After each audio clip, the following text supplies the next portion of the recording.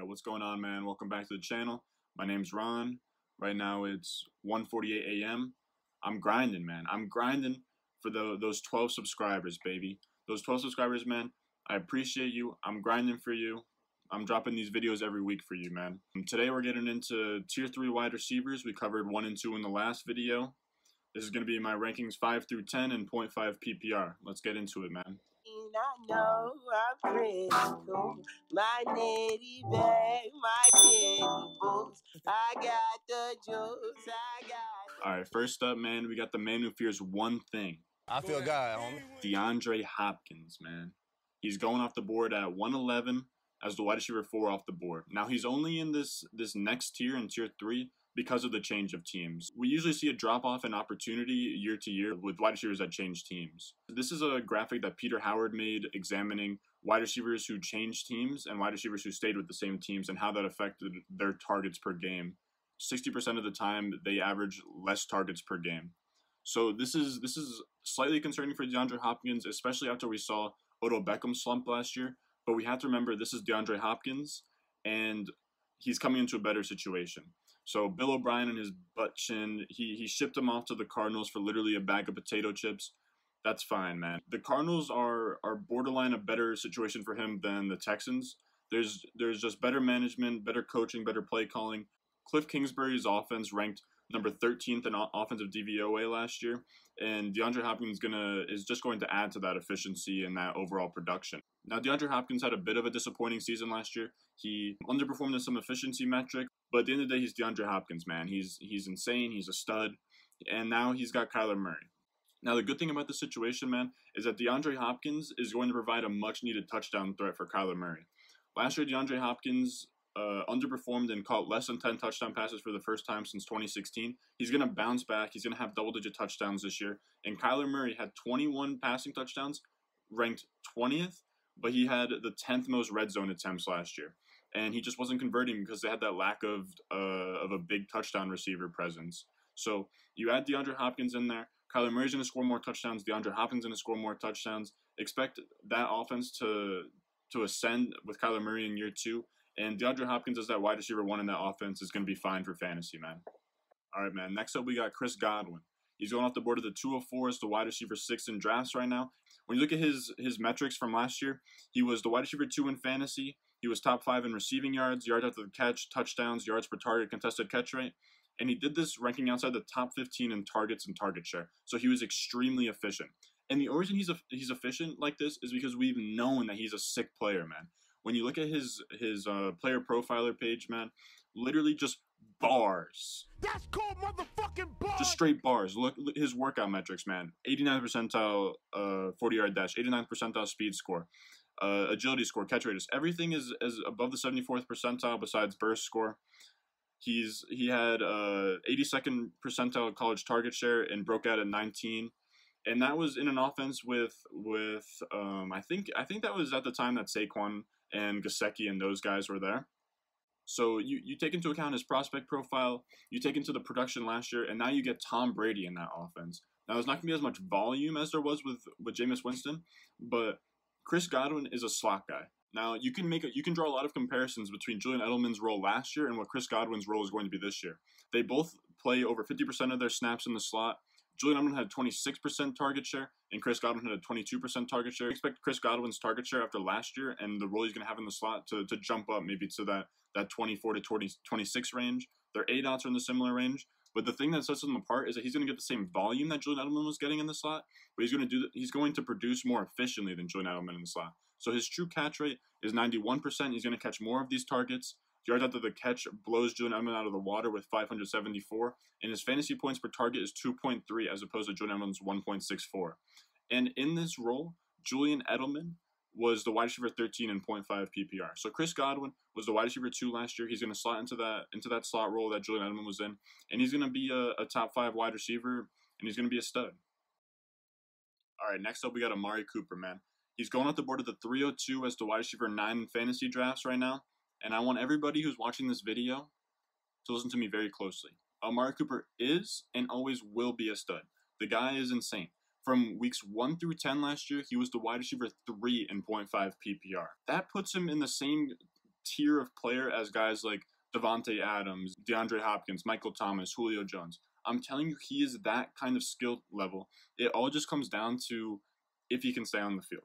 Now, last year, injury caught up to him, man. When you look at the medical history report on Player Profiler, he had 4 separate minor injuries in 2019. It started out with a foot sprain, then an ankle sprain, then a quadriceps strain, then a knee sprain. And it's a combination of these minor injuries that starts to slowly derail his season.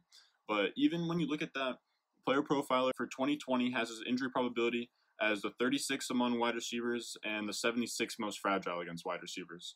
So these are all very minor injuries. They're not long-term setbacks. And he was off the injury report in 2018.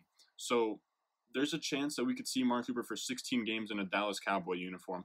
And I'm telling you, if we get that, Amari Cooper will be in that top 5 to top 3. And he even has the wide receiver 1 overall upside. So now the only question is, well, what about CeeDee Lamb? Now look, man, I know. CeeDee Lamb, he's a stud. Love that guy. Absolute beauty. The guy's got dreads, a visor. I wanted him on the Jets. But look, man, the Cowboys have the second most vacated targets with 190. And DK Metcalf led all rookie receivers last year with 100. So 190 is plenty. 100 targets is pretty much a ceiling for a rookie wide receiver. CeeDee Lamb's not going to take away opportunity from Amari Cooper. If anything, he's going to help him. He's going to take coverage away. He's going to spread the field out. This Cowboys offense, man, it's going to be special. All right, next up we have Kenny Golladay, man. He's going off the board at the 212 as the wide receiver 7 in drafts right now, and he finished as the wide receiver 8 despite playing half of his games with David Blough, pause if needed, and Jeff Driscoll at QB. Wide receiver 8 feels like his floor after doing that with half a season of bad quarterback play. It feels like all he needs is just Stafford to stay healthy and he's going to be elite. Just looking at the splits, they're insane. From the first 8 games, he was on pace for more catches, touchdowns, targets, receiving yards, across the board, everything. And he had 4 more 0.5 PPR points per game with Matthew Stafford. Now, when you look at 15.44 0.5 PPR points per game, that would have been the wide receiver 3 if he sustained that pace for the full season. So Kenny Galladay's upside ultimately hinges on whatever Matthew Stafford can do on the field, if he can stay healthy and perform. It's not a question of what Kenny Golladay can do anymore. Matthew Stafford last year, he was on pace for 4,998 passing yards and 38 touchdowns. That would have ranked second and first in the league last year. So all he has to do is just play 16 games in 2020. The last time he played 16 games was only 2018. So Matthew Stafford feels super injury prone, but he just finished a healthy season before 2019. Expect Matthew Stafford to stay on the field. Expect Kenny Golladay to come through with some crazy weeks, and they have the 5th easiest passing schedule combined with a subpar team, man. So they're going to throw the ball heavy. Matthew Stafford's going to get it to Kenny Golladay, and Kenny Golladay feels like a guy that can finish in the top 5 this year. DJ Moore, he's the truth. When you look at his player profiler page, it's insane. You want to talk about bars? Dude, his workout metrics are insane on player profiler.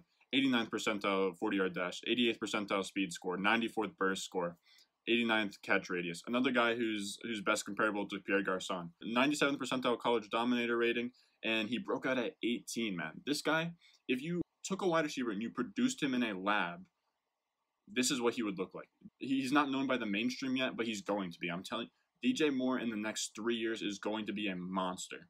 It's not even up for debate. We know he's a great player, and when you draft DJ Moore, it's the sentiment that you want to be early rather than being late on a guy. You don't want to miss out on a Chris Godwin type year.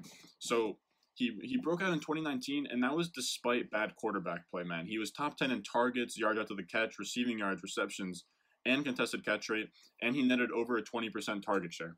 Now, this was all while playing with Kyle Allen and Will Grier, the guy who's brothers with Nash Grier. He's not even the most famous guy in his family, and he's thrown a pass in the NFL.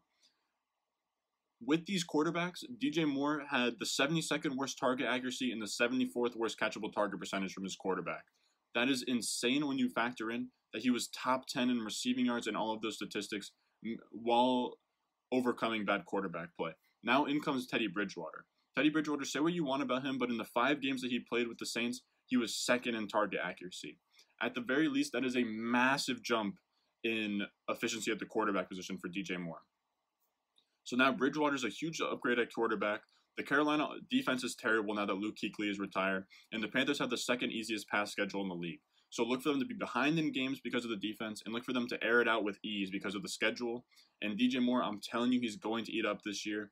And by August, he might even be higher in these rankings, man. All right, last we got A-Rob, man. Free my boy A-Rob till it's backwards.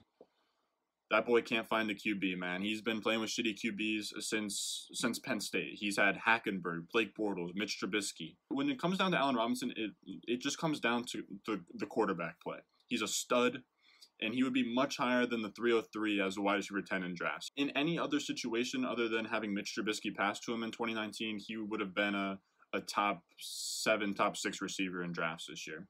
Now, when you look at Mitch Trubisky and his passing stats last year, I literally can't find the stat that he was good in. There's 32 starting quarterbacks in the league, and he ranks outside the top 15 in almost every metrics on Player Profiler besides interceptable passes. Interceptable passes is a stat that you don't want to be in the top 10 in. Mitch Trubisky, the guy is a high school level quarterback who somehow just found his way to the NFL. The guy's trash, and Allen Robinson, he felt it, man. He had the 63rd worst target accuracy and still finished as the wide receiver 14 in 0.5 PPR points per game. Now he's got Big Dick Nick slinging that elephant trunk. He's swinging that pigskin baby. He's gonna be at the very least a slight upgrade from Mitch Trubisky. Now this year the Bears face the easiest passing schedule, and Allen Robinson has no competition for targets. I don't want to hear about Jimmy Graham. I don't want to hear about Anthony Miller, Taylor Gabriel. I don't want to hear about any of that. It's Allen Robinson, and then it's nobody. It's maybe Anthony Miller. When you look at his stats from last year, he didn't improve much from his rookie season. Anthony Miller he's not a nobody, but he's not going to take any targets away from Allen Robinson.